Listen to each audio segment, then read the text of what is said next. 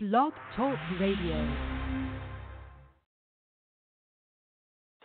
Hello, and welcome to The Story Blender. I'm Stephen James, and this is where great storytellers share the secrets of great storytelling. Now, I met today's guest at a writing conference in Seattle a number of years ago, and I was so impressed not just with his writing, but his insights about the craft and his creativity that I knew I wanted him to be a guest on the show, and so I'm thrilled that he has joined us today. C.C. Humphreys is a playwright, fight choreographer, and novelist who has written 11 adult novels, including The French Executioner, runner-up for the CWA Steel Dagger for Thrillers. He's also written 3 YA novels, and his books have appeared in the top 10 on the Globe and Mail and Toronto Star bestseller lists. As an international bestseller, his works appear in 13 languages, and in addition to decades as an actor for both stage and screen, he has an MFA in creative writing. So, Chris, it's great to have you on. Well, after that intro, it's great to be here. I still remember when we were on a panel together out in, I'm pretty sure it was at a Seattle conference for writers, and I just enjoyed your spontaneity and wit, and I thought, this guy's fun to be with, and look forward to picking your brain today. Oh, excellent. Yeah, no, it was PNWA in Seattle. Oh, that's right. Yeah, it was. And so right off the bat, I was just curious. I know that you've done a lot of writing over the years, but you've also worked for years as an actor. I'm just curious, how does that work? Have you picked up tips from being an actor or experiences like that might help someone who's a storyteller but who hasn't been trained classically in acting or maybe not have the experience? Is there anything that you could share that might be specific, easy to remember instructions for people who might be orally storytelling? Interesting, yeah. Well, the question that's often asked is, does my acting life affect my writing life, or does my process as an actor affect the writing? Which is sort of what you're saying. Passing it on to someone who hasn't had acting experience is slightly trickier, but I can certainly have a stab at it. What I use as a writer is often derived from stuff I learned as an actor, particularly in regard to character. With any writer at any stage is, when writing fiction particularly, is trying to create interesting characters, well-rounded characters. Right. And my particular thing is what I call character in action. It's obviously 3 words, not 2, because character in action would be a really dull book. Character in action. And so, characters basically revealed by what they do. That's partly what they say as well. So acting 101, when you're in your first year at drama school and they're trying to get you to, when you hit that stage to be present and interesting, is to keep in your mind very clearly some fairly simple things. I always try to simplify everything in my life as much as possible, the acting and the writing. And the simple things you do as an actor are, as you hit the stage, you go, what do I want? Who's stopping me getting it? How do I react to that? You're keeping open, but using your objective to pursue your intention. And so you walk into a room. You could do this. This is what I use as a writer as well. One character walks into a room. There's a gun on the table in the center of the room. By the other door, another man comes in, and you look at each other. What is your objective? Get to the gun first, I would say. What's his objective? The same thing. What's your obstacle? He gets there quicker than you. How do you stop that? And so you write the action. So I think objectives and obstacles are something I talk about a lot, especially when I teach writing, and simplifying the process as much as possible, because we all know writing can be quite complicated, and I just like to get all the other stuff out of the way and get down to the basics of character. So as an actor, that's what I would do. You can't imagine that all new writers are going to immediately, have all the insights into being an actor. But, the simple insights of wanting something and how it then translates into action can definitely be transferred into writing. Absolutely, yeah. Those are great questions, and I feel like they are at the heart of character development. And when you were talking about, just the idea of walking on stage, and I was thinking of this one director that one time I had done a camp for children with a theater director at a local college, and I was doing the storytelling section on it, and he was doing theater for children, and I said, "What is your definition of acting?" And he thought about it for a minute, and he said, "Well, let me give you an example." I was like, okay. He said, "Sometimes in my classes I'll take a $10 bill and I'll hide it somewhere in the room. And then I'll say to the students, all right, you have 1 minute to find the $10. If you find it, you can keep it." And I'll say, go. And so people will go and they'll search for the $10 bill, and after a minute he'll say, okay, time's up, and if someone found it, fantastic, and if not, then he'll go and reveal where it was. And then he'll say this: how many of you were really looking for a $10 bill? And most hands go up. And he said, how many of you were acting like you were looking for a $10 bill? And a few maybe hands go up. And then he'll say, what was the difference? And then they start to talk about the specificity of the search, if you're really looking for it, and how the belief that the $10 bill is there really shaped the believability of the search. And if they were just sort of acting like they were searching, they didn't really do it as well. And so he said, in a sense, acting is doing. I've heard some people say acting is reacting. But I think both of them get to the heart of this idea that you imagine it and you really try to encapsulate it and not I guess, perform it in a certain way, but in almost like let it I don't know, not take you over, but that sounds weird. The method school would say that that's what you absolutely need to do, get taken over by the character and the quest. But I think that's a really good analogy. Is it pretense, or is it some form of trying to achieve a reality and a truth? And I think truth is of interest to everyone. And if you can get more of that into your writing through characters being truthful and reacting to circumstance in a understandably human way, and really varied way, obviously, because we all react differently given our backgrounds and our needs.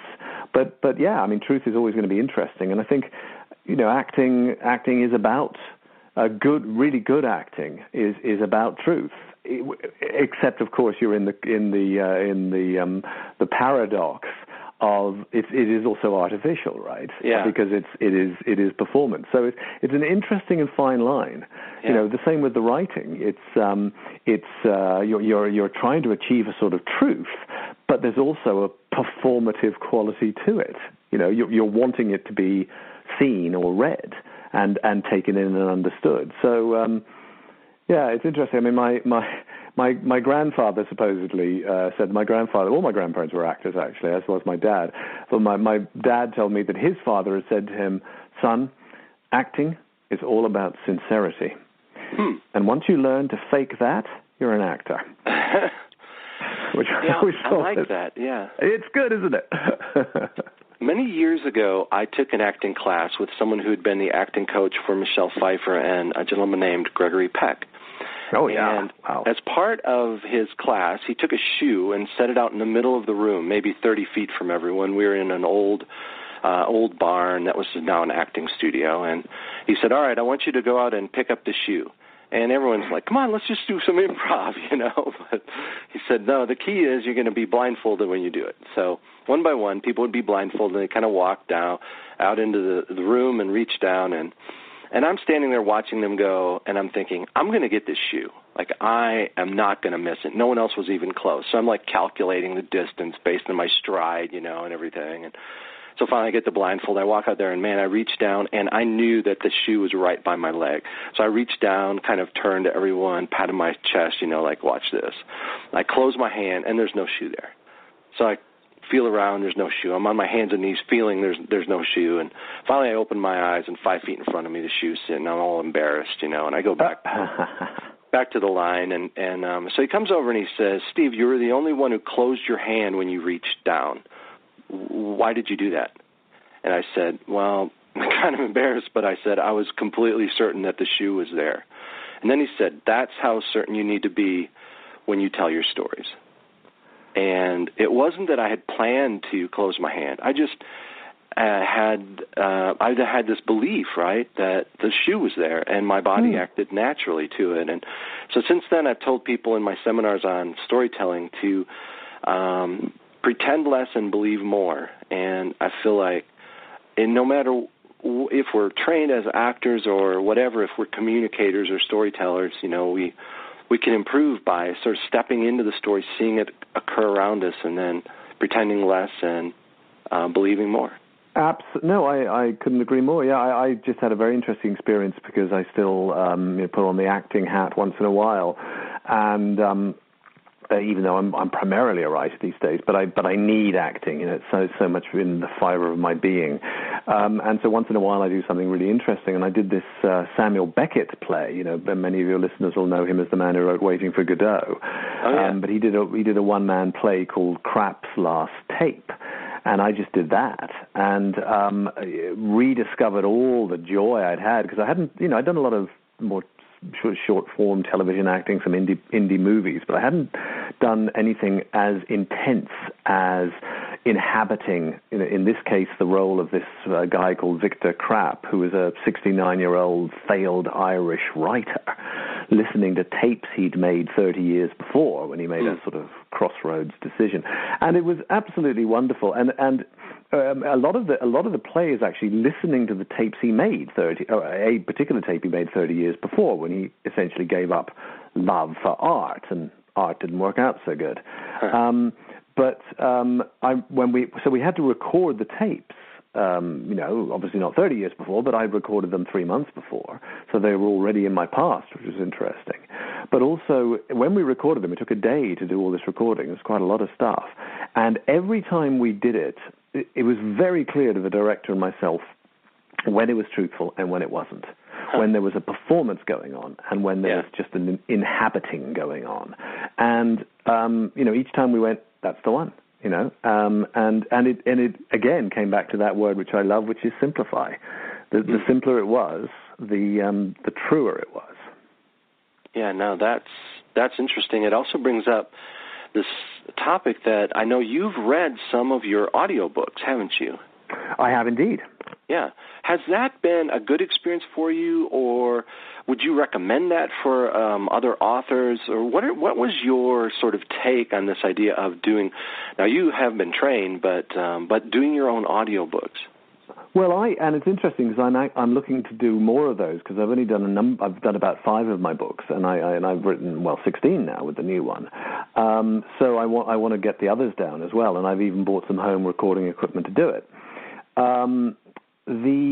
Yes, I mean, I think it's a great experience. Obviously, if you're trying to sell it, you've got to reach a really a good standard, and right. And so the training for that helps. I wouldn't recommend that every person does it unless they feel very confident in their performance abilities and their voice.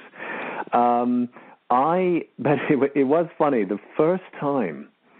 This is the first takeaway of doing the audiobooks. The first time I went into a studio to record my very first novel, The French Executioner, which was about the man who killed Anne Boleyn, and that was the hard-won novel, the first one, the one I, had waited years to write and then exploded out of me, and lo and behold, it sold, and was runner-up for that big award, and anyway, so I went into the studio. And I sat down, and there we were. And I'm used to microphones and used to studios because I've done radio work and cartoon work and stuff, so I'm comfortable with that. And I sit down. Anyway, I start reading it, and I get about half a page in, and I stop. And the sound engineer goes, comes on the mic and goes, "Are you all right, Chris?" And I go, "Yeah, just give me a moment." I'm grinning to myself because I'd had this realization that I'd never had before until I started doing it, was that I write to be read aloud by myself. It was absolutely my voice. And people who I've often been told by people who read my books, they say, "Oh, I can hear you. I can hear you. In the way you write." And I go, "Yeah. I suppose my voice, which is something all writers wrestle with, but my voice is very clearly mine, And it was an interesting revelation. But it's a terrific experience reading it, because it really does show you. You're often going back to a book you did, maybe a year before, or even some years before, and it points up. I know a lot of authors will read their stuff aloud, at the end of a day's work, or even as they're going. I don't do that because I think I have, the track in my head's pretty clear anyway, possibly because of my background. Yeah. But I do find it very interesting when I'm reading aloud for the audiobook that it teaches me a lot about my own storytelling techniques, actually. Yeah, I feel like you have honed your ability to tell stories both on stage and in the training that you've done, and also just on the page for many years of writing. But I also feel like you have a natural bent for storytelling. I remember when we first met, and you told a story that I said to myself, that has to be a book someday. But wasn't it about one of your relatives who ended up being a spy? Not only one of my relatives, my mother. Your mother, that's what it was. My mother was a spy in the Norwegian resistance during the war, yeah. Yeah, tell us about that. That was fascinating. Well, it is interesting, and it's quite current at the moment. I've got a bid in to the Canada Council for the Arts, which is our big arts awarding body up here, because I've decided I really want to write my parents' story. Yeah. And originally, I'd come up with this idea, and indeed a publisher was very happy if I wrote it, was going to even give me a little money towards writing it, of a fictionalized version of my parents' story. But the more I started working on it, the more I realized that I was sort of bending their story away from what actually happened in the cause of fiction, and I realized I didn't want to do that with my parents' story. I'd really like to write it as a memoir. Nice. Not only a memoir of them, but a memoir of them in relation to me. Who were these people who shaped me, really, and how were they shaped by circumstance? And the war would be the central focus, but not the only focus of that, because they didn't arrive in 1939, with a blank page. They arrived with their own things going on. So I'm very interested in that. But the actual, my dad was a fighter pilot, and my mum was a spy, so it was quite a glamorous thing to live up to. My mum was Norwegian. And she wasn't actually in Norway when war broke out. She was in London, but she went back to Norway, and of course the Germans didn't invade for another 7 months, so she was back in Oslo when the Germans invaded, and was very clear immediately that this was something she would not tolerate. My mum was quite a fierce woman in lots of ways, and she was working for a shipping guy. He ran a shipping business, and he immediately said, "Look, I'm getting involved, will you?" And she said, "Of course." And so for a year she became essentially a courier, running messages between the people who were noting all the movements of shipping in the Oslo fjord there, and they would take it down, and it would be put in code, and then she'd put the pieces of paper in a pouch, and which she concealed under her blouse. And then she would take it to outside Oslo to a ruined church where she'd meet this red-bearded man whose name she never knew because it was safe not to know. And she would hand that over, and he would take it to the radio operators, and so it went for about a year until the cell was busted. And she showed up at the church, and he wasn't there, and she went to a safe house, and they said, "No, you're out of here, lady." And so she managed to take a train down to the Swedish border, and the local resistance got her to a farmer who got her across the border on a bicycle at dawn into Sweden. So, nice. Amazing. And then there was all further adventures to get to London, but she got to London within a month or so, where her boss already was, and joined Norwegian Naval Intelligence there, and saw out the rest of the war in uniform in London. But yeah, quite the story. You do need to write. I'm sure. Well, you will. I do, and there's an extra sort of wrinkle to it all in that my mother was a former Ms. Oslo. Okay. So she was sort of quintessential Norwegian beauty, and so the Germans actually loved her, of course, because they loved all that Northern European stuff. And so I think that probably helped her a lot in that instead of, whenever they met her treating her badly, they treated her rather well because she was sort of, as I say, Northern European womanhood personified, Yeah. How about that? Yeah. I mean, all of us have, unique stories from our past, from growing up, and I think whether we speak professionally or speak at certain events, we can tap into some of those to find interesting anecdotes, but also when we write our fiction, I think, our own experiences clearly shape the types of stories that we write. Absolutely. Now, your newest book actually is a historical book. It's not exactly about your mother as a spy, but tell us a little bit about your latest project. So my novel, which came out only this week, is called Chasing the Wind, and it's about a 1930s aviatrix. I don't know if all your listeners will be familiar with that term, but the aviatrix was the female aviator, so it was a woman pilot. And it's set in the 1930s, mainly in 1936-37, and it concerns the activities and adventures of this pilot called Roxy Lowen. And she's an American. She's the daughter of a very wealthy man who loses all his money in the Great Crash. She essentially escapes his creditors because he dies under a tram in New York City when the creditors are after him, and she basically takes off, grabs her plane, and flies to Canada. And that's the prologue. And then the next time we meet her, she's all about the money, Roxy, and she's running guns to the Ethiopians who are fighting Mussolini in Africa, and she's made what she would really consider a mistake. She says at one point, you should never fall in love with a flyer. You should only be in love with flight. And she doesn't fall for pilots normally, but she's fallen for this guy called Jocko. And she's fallen for the guy, right? And the guy, in this case, is an idealist. Complete contrary to her, though she's got a heart of gold, really, and she cares more than, he says at one point, you care more than you'd admit. But he's the real idealist. He's actually a communist, a German communist called Jocko, and he's all about, fighting for the worker and all that. And anyway, they're very keen on each other in Africa, and they have all these adventures. But he is the son of an art dealer. He's actually he's a wealthy young man. And the father has found Bruegel's Fall of Icarus, the original painting that supposedly was done on wood rather than the canvas one that still exists. And so he offers Roxy a lot of money to fly into Madrid, pick it up, get it to Berlin, and sell it. And she'd get a big share and she could buy her next plane.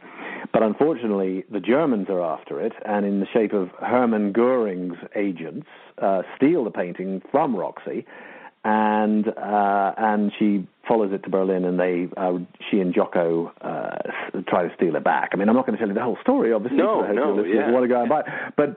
But it ends up, so it's partly a love story, it's an adventure story, it's a thriller, it's a romance, and it's also it ends up really as a locked room mystery, because the whole shebang ends up on the Hindenburg on its last flight. So there's all that. What inspired you when you first started with this, complex, creative, just really fresh and different type of story? What inspired me? Well, it was interesting. I decided I wanted to get into the 20th century at last. I was having, talked about my mother as I did. I decided I was really interested, always have been interested, I suppose, in World War II, and the run-up to it, particularly, the 1930s. I think it was such an interesting decade, and so since my parents were obviously alive and indeed quite shaped by that decade. I thought I'd really take a look at that. And my dad was a fighter pilot. I was interested in flying. I came up with this idea for this guy, actually, who was going to be, I kind of like, how Raymond Chandler talks about the tarnished knight. The man who must go down these mean streets must go, who is in himself not mean. He's the Philip Marlowe character. He's kind of rough around the edges, but he's basically got a heart in there somewhere. And like Rick in Casablanca or someone like that. And so I was going to write about one of those guys. I kind of liked those guys. And I was having a beer, actually, with my former editor, not even my current editor, in London, a friend of mine called John Wood. And he, when I told him a bit of the story, he said, why don't you make her a woman? Why don't you make the pilot a woman? And I went, that's a hell of an idea. And I immediately started researching it. Of course, Amelia Earhart and Amy Johnson and Beryl Markham and all these fantastic women's stories came up. And so I thought, yep. And that began that journey. And then I thought, well, where could she come out of? And I thought of Amelia Earhart and her group of people. They formed this amazing organization called the 99s, which is the first all-women flying association, which still exists to this day. Huh. And they formed it. I always seem to be quite lucky in my research. They formed it 3 days after the Great Crash happened. So I had the tie-in there. So her father basically throws himself under a tram because he's being pursued by his nemesis, who's the villain throughout the book, this blowhard American billionaire called Sidney Monroe. And he's kind of after Roxy because she's still, he's owed all this money. And anyway, he's after her. And he's after the painting too. And then so that 3 days after the Great Crash, when Roxy's dad goes down, the organization's formed, and the girls help Roxy escape. So that timed out very well. And and then it just became, you know what it's like. It's the rabbit hole of research. You dive in and you find all these amazing things, and you think, oh, I have to write about that. And I always say, especially when I'm teaching this stuff, that research, of course, the details are important, but research is actually about finding these things that are the springboard for the imagination. They just take you off into these cool, uncharted territories, the ones you hadn't seen when you were getting into it. And so finding out all about that, discovering about this lost Bruegel that supposedly existed, knowing Goering's love of stealing art, and essentially wanted to stick one to the Nazis. This all started factoring in, and then of course the Berlin Olympics came in, because that's Roxy's there when the Olympics are happening, and that's another whole fascinating backdrop and trip. And the thing I do that I've really always done is to take characters and set them against the big backdrops. My last two novels, which haven't been seen in America yet, but I'm hoping to change that, Plague and Fire, were really religious fundamentalist serial killer stories set against the Great Plague and Great Fire of London. So, taking interesting characters, sometimes dark characters, and putting them up against a backdrop. I did that with Chasing the Wind. There's Roxy and Jocko set against the backdrop of the Berlin Olympics, which were stunning and scary, and, of course, the Hindenburg, which is scary in a different way. That's fascinating. My hat always goes off to people who write historical stories, because I just think the research that goes into them is impressive. And, there are always sort of those people out there like, okay, let's see, the nitpicker people. And if you can satisfy those people, they read it and they're like, okay, no, check, that makes sense. It's pretty astonishing to me. Well, I learned long ago what held me back for years, and again, this is all stuff that I try to convey to people. Was that panel of critics, who would say, nitpick all my stuff. They don't exist. If they do, they need to get a life, right? They need to get a life. Sure. Yeah, you need to tell your story, and you're going to get the odd thing wrong. Of course you are, but as long as you're pretty scrupulous and you don't make any sort of egregious mistakes, people are going to get caught up in the story, and that's what they want. It's the story that really counts. You mentioned how sometimes when you're researching something, just connections occur that you had no idea about beforehand. In one of my, actually my first novel, The Pawn, there's a subplot that has to do with the Jonestown Massacre back in the 70s with Jim Jones and so on. And there were a few people who survived, and I was able to track down one of the 3 remaining people who was still alive to interview him for information about this event. And so he gave me all of this background information, and then I added to that the research that I was doing, and I discovered that Jim Jones had recorded many of his messages or sermons or whatever it was you would call it he did when he spoke to people. And so the FBI, after the massacre, collected them all and basically just filed them away. Mm-hmm. Well, then, because of a Freedom of Information Act request, I think in 2005 or something, they were released. And so people started to listen through, and they found one that was recorded the day after the massacre. And you can hear a door close, you can hear a couple of mumbled voices, and then in the background you can hear the radio announcer talking about the suspected, something has gone on in this compound and so on. And so there were at least 2 or 3 people who were still alive who were there with 914 bodies all around them. And they'd been there for the last 20 hours or so, and so it's tape number Q875, and so nobody knows who made the tape or who was present. But there are all these conspiracies that it was CIA agents and that they had constructed the whole thing as a mind control, thing and everything. Well, anyway, so in my book I explain who made Q875 and why, but it was one of those little nuggets of research that comes up, and you just say, this is too good to not use. I've got to figure out a way to use this. Absolutely. I have one in the Berlin Olympics, which, I watched a lot of the movies. You can find all this amazing stuff on YouTube. And I read a lot about it. And so she's there at the opening ceremony, Roxy. You have your eyewitness to history. And, of course, the Nazi machine had created this extraordinary, the first of the modern opening ceremonies, really, this flawless, machine-like, giving the idea of the Superman, which of course is what Hitler was aiming for. Yeah. And everything was so precise. Every march, every bit of music, everything like that. And then, after the Olympic torch was lit by this one young runner who'd run up the steps, and there was this pause as he raised the torch, and he and Hitler basically made eye contact, and in the pause was the power.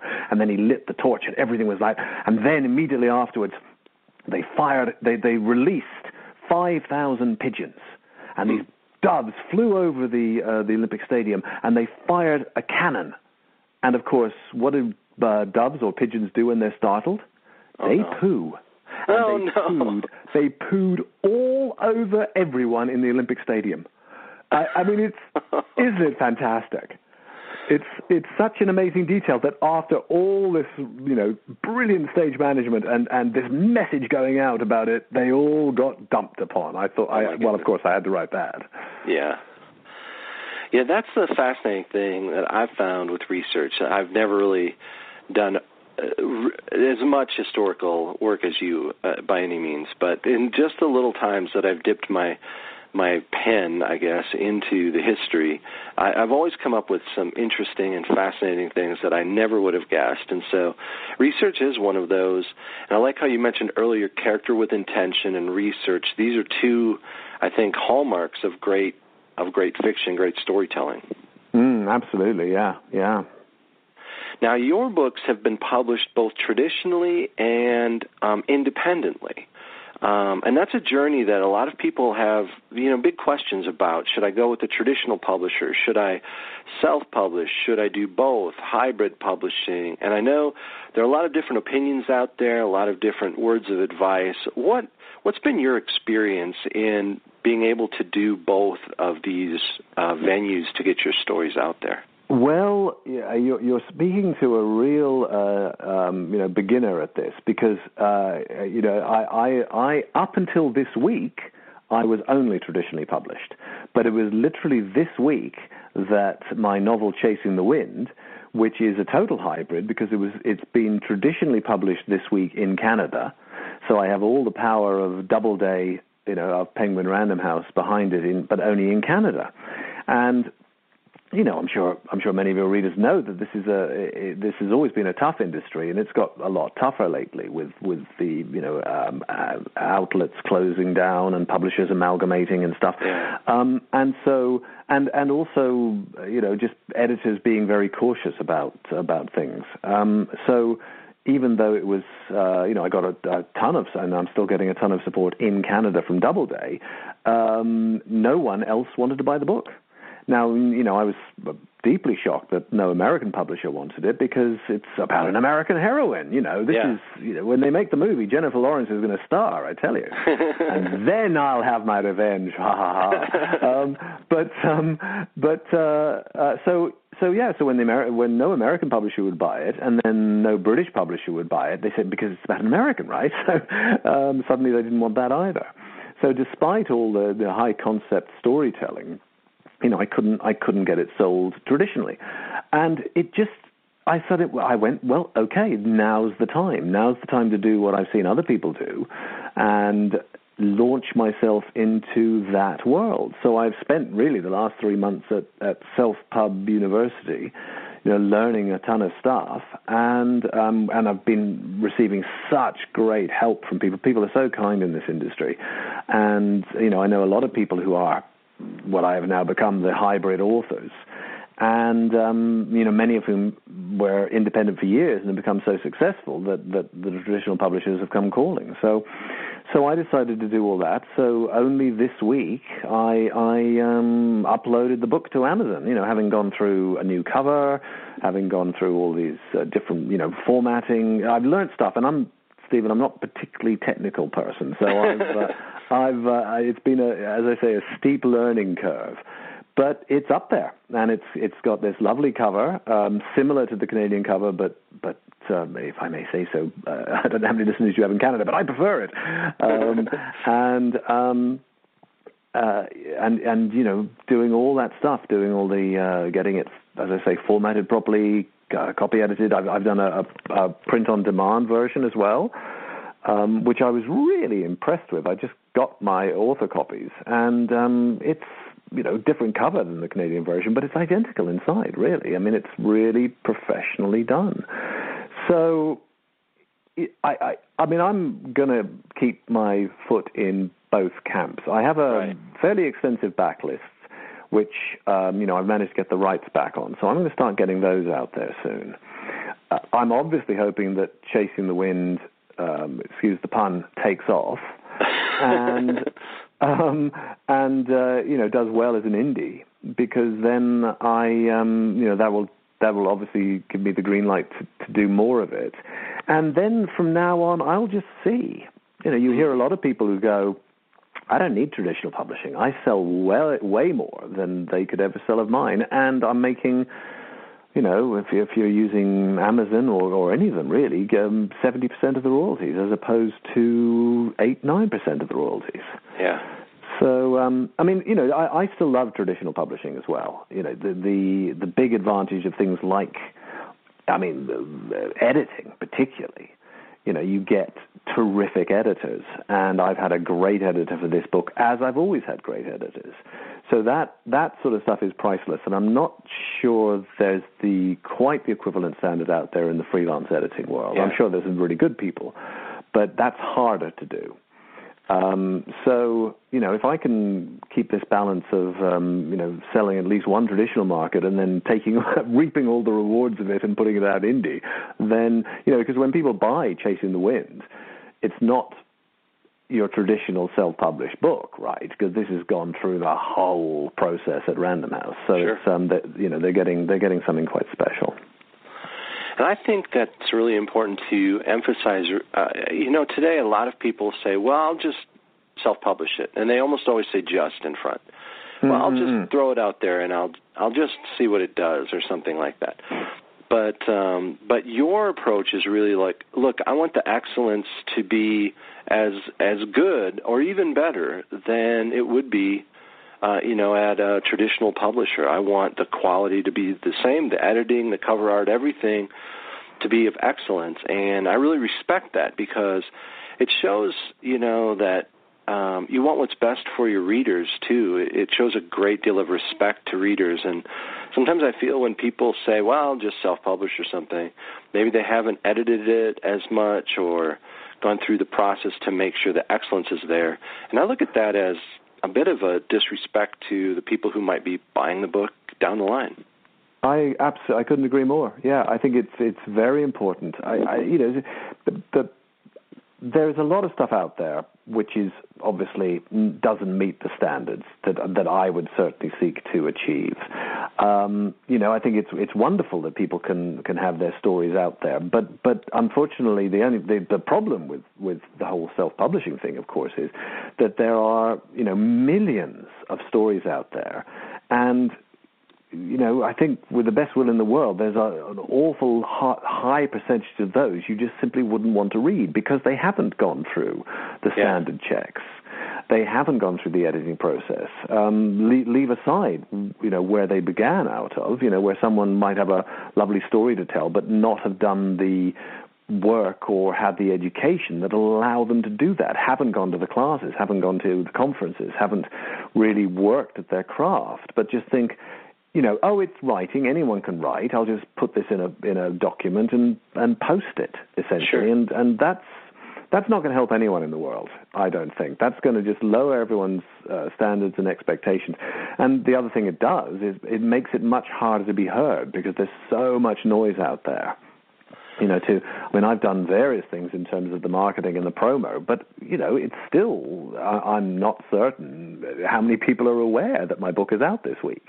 Yeah. And I know that if I was able to connect some people with it, a large percentage of those people might well be interested and might well want to read it. But it is hard to be heard these days, and that's because of all the noise out there of a lot of people who really need to go to class before they post their books, Now, you also do, as you mentioned earlier, teach on creative writing, and you have a master's degree in creative writing. What are some of the, principles that you might say, these are really important for doing the very thing you just emphasized, and that is raising the standard of excellence? Do you have any advice for some of these authors who say, look, I've got this book, and I think it might be ready, but I'm not really sure yet? What words of advice would you give to aspiring novelists? Well, in a way, I'd start way before that. I'd start with the initial impulse to write, and What held me back from writing my novels for years, because I really only started writing my first novel in my 40s, even though I'd been wanting to write them since I was a child, I would think. I'd written a couple of plays, but was the idea that it had to be immediately good, the idea that any writing I was setting down, if it didn't meet the standard of my heroes, wasn't worth doing. And what I discovered, and what got me writing and keeps me writing, is that writing is a process. And to use the old cliche, it's a journey, not a destination. Though, of course, the destination is implied. You want the finished book. Yeah. But you don't think about the destination while you're doing it. The idea is that each stage of the journey has a different sort of impetus. And so when I set out, I tend not to outline too much. I'm not querying people who outline because I think that's fine. The old rule, whatever works. But I like to evolve the story through more organically, through the characters, trying to find out who they are, trying to see what they're doing, that character in action thing, trying to get them to tell me who they are, and gradually the story will emerge. But the word I remove from the first draft is the word good. It's not about good. It's not about bad either. It's not about anything judgmental. It's simply about that stage of the process is getting the story down, and at the end of it, you'll have a draft, and you'll think, okay, now I can start to apply more critical, which doesn't mean actually sort of, oh, this is terrible, but it actually means, how could this work better? And so that's what I would do. By the time you've gone through that process a couple of times, it's probably ready to show it to someone else. And this is where you have to be careful. Pick your editors wisely. I would always pay for it if I could, and pay as much as you can, really, because the more you pay, probably the better you're going to get.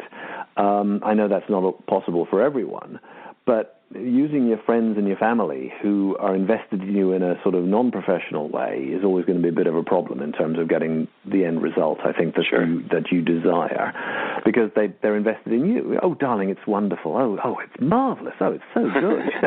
Or, I'm going to stop there. I'm going to nip this rebellion in the bud. He needs to be at his office, or she needs to be, behind the counter. I'm not going to let this happen. So, there's all sorts of personal things that can get in the way, I think.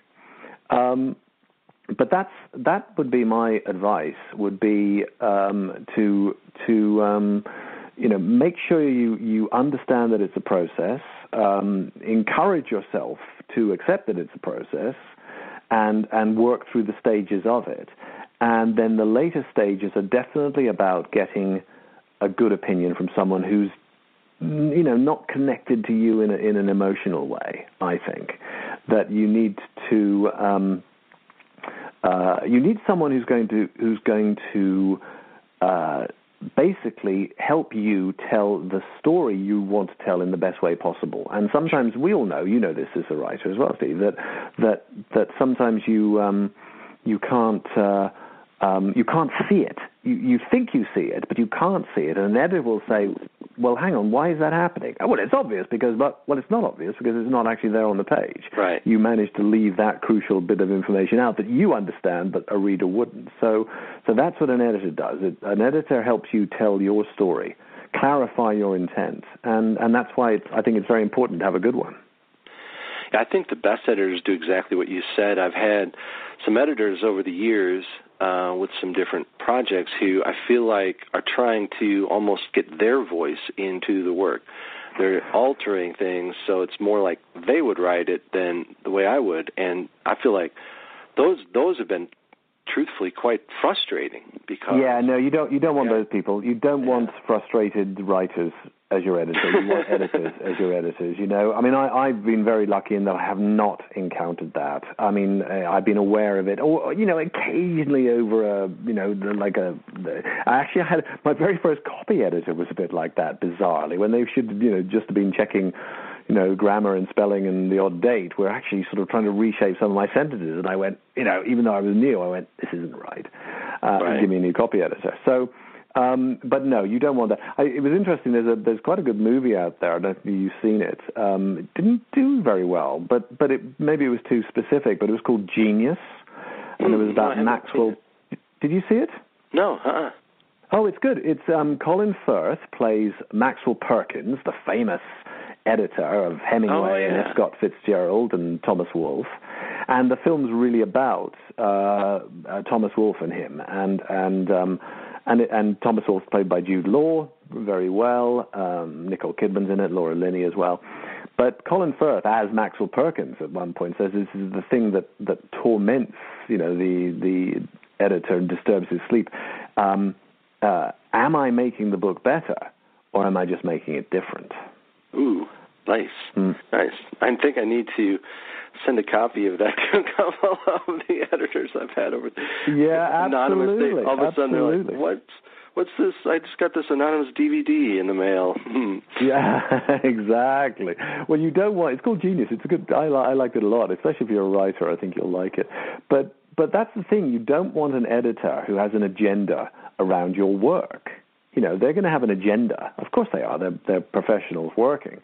But it shouldn't be about your work, the actual writing. It can be about the marketing. It can be about, the promo. It can be about all that other stuff connected with the work, but it shouldn't be about the storytelling. This has been a really fun conversation. I've enjoyed just listening to some of your stories, some of your insights. I feel like people, regardless of whether they're writing a story or maybe telling a story orally or presentation, that they can take some very specific ideas away. And so where's the best place online for people to either connect with you or to order your book, Chasing the Wind? Well, I have a website, cchumphreys.com. People need to spell it the Humphreys way, which is HUMPHREYS. So that's cchumphreys.com. And if they go there, I'm in the process, I'm going to be revamping it. It's a little old-fashioned, my website, but they certainly get the info there. And if you're on the home page, you can click on, there's a free story, actually, which is to do with my 18th century hero, Jack Absolute. And it's called The Birth of Jack Absolute. If you clicked on that, you could join my mailing list and then keep up with me that way, and you get a free story as well. There's also the information and the links to do with the new novel, Chasing the Wind, and how to track that down. The best way to track it down, certainly if you're in the States, is to just go to Amazon.com and go to the Kindle store and just to type in Chasing the Wind. And it should take you to my indie-produced one, which is on the discount sale at the moment of $4.99. But if it takes you to a more expensive one, that's the Canadian version, which shouldn't be on sale there, which is slightly annoying. So go to the Kindle store. But then if you wanted a POD, you just go to books and do the same thing, Chasing the Wind. All right, good. So print on demand is available here in the States as well. Very good quality. Print on demand. Yeah, it's great. Well, for more information about my writing, you can go to StephenJames.net, and also the upcoming Characterization Conference is at CharacterConference.com in Atlanta in October. Of course, we always thank everyone for listening and for Suspense Radio for producing the show, and please check out their other fine broadcasts and podcasts. For more information about this show and for other guests, click to thestoryblender.com. And folks, always remember, the art of the story is all in the blend. We'll see you next time.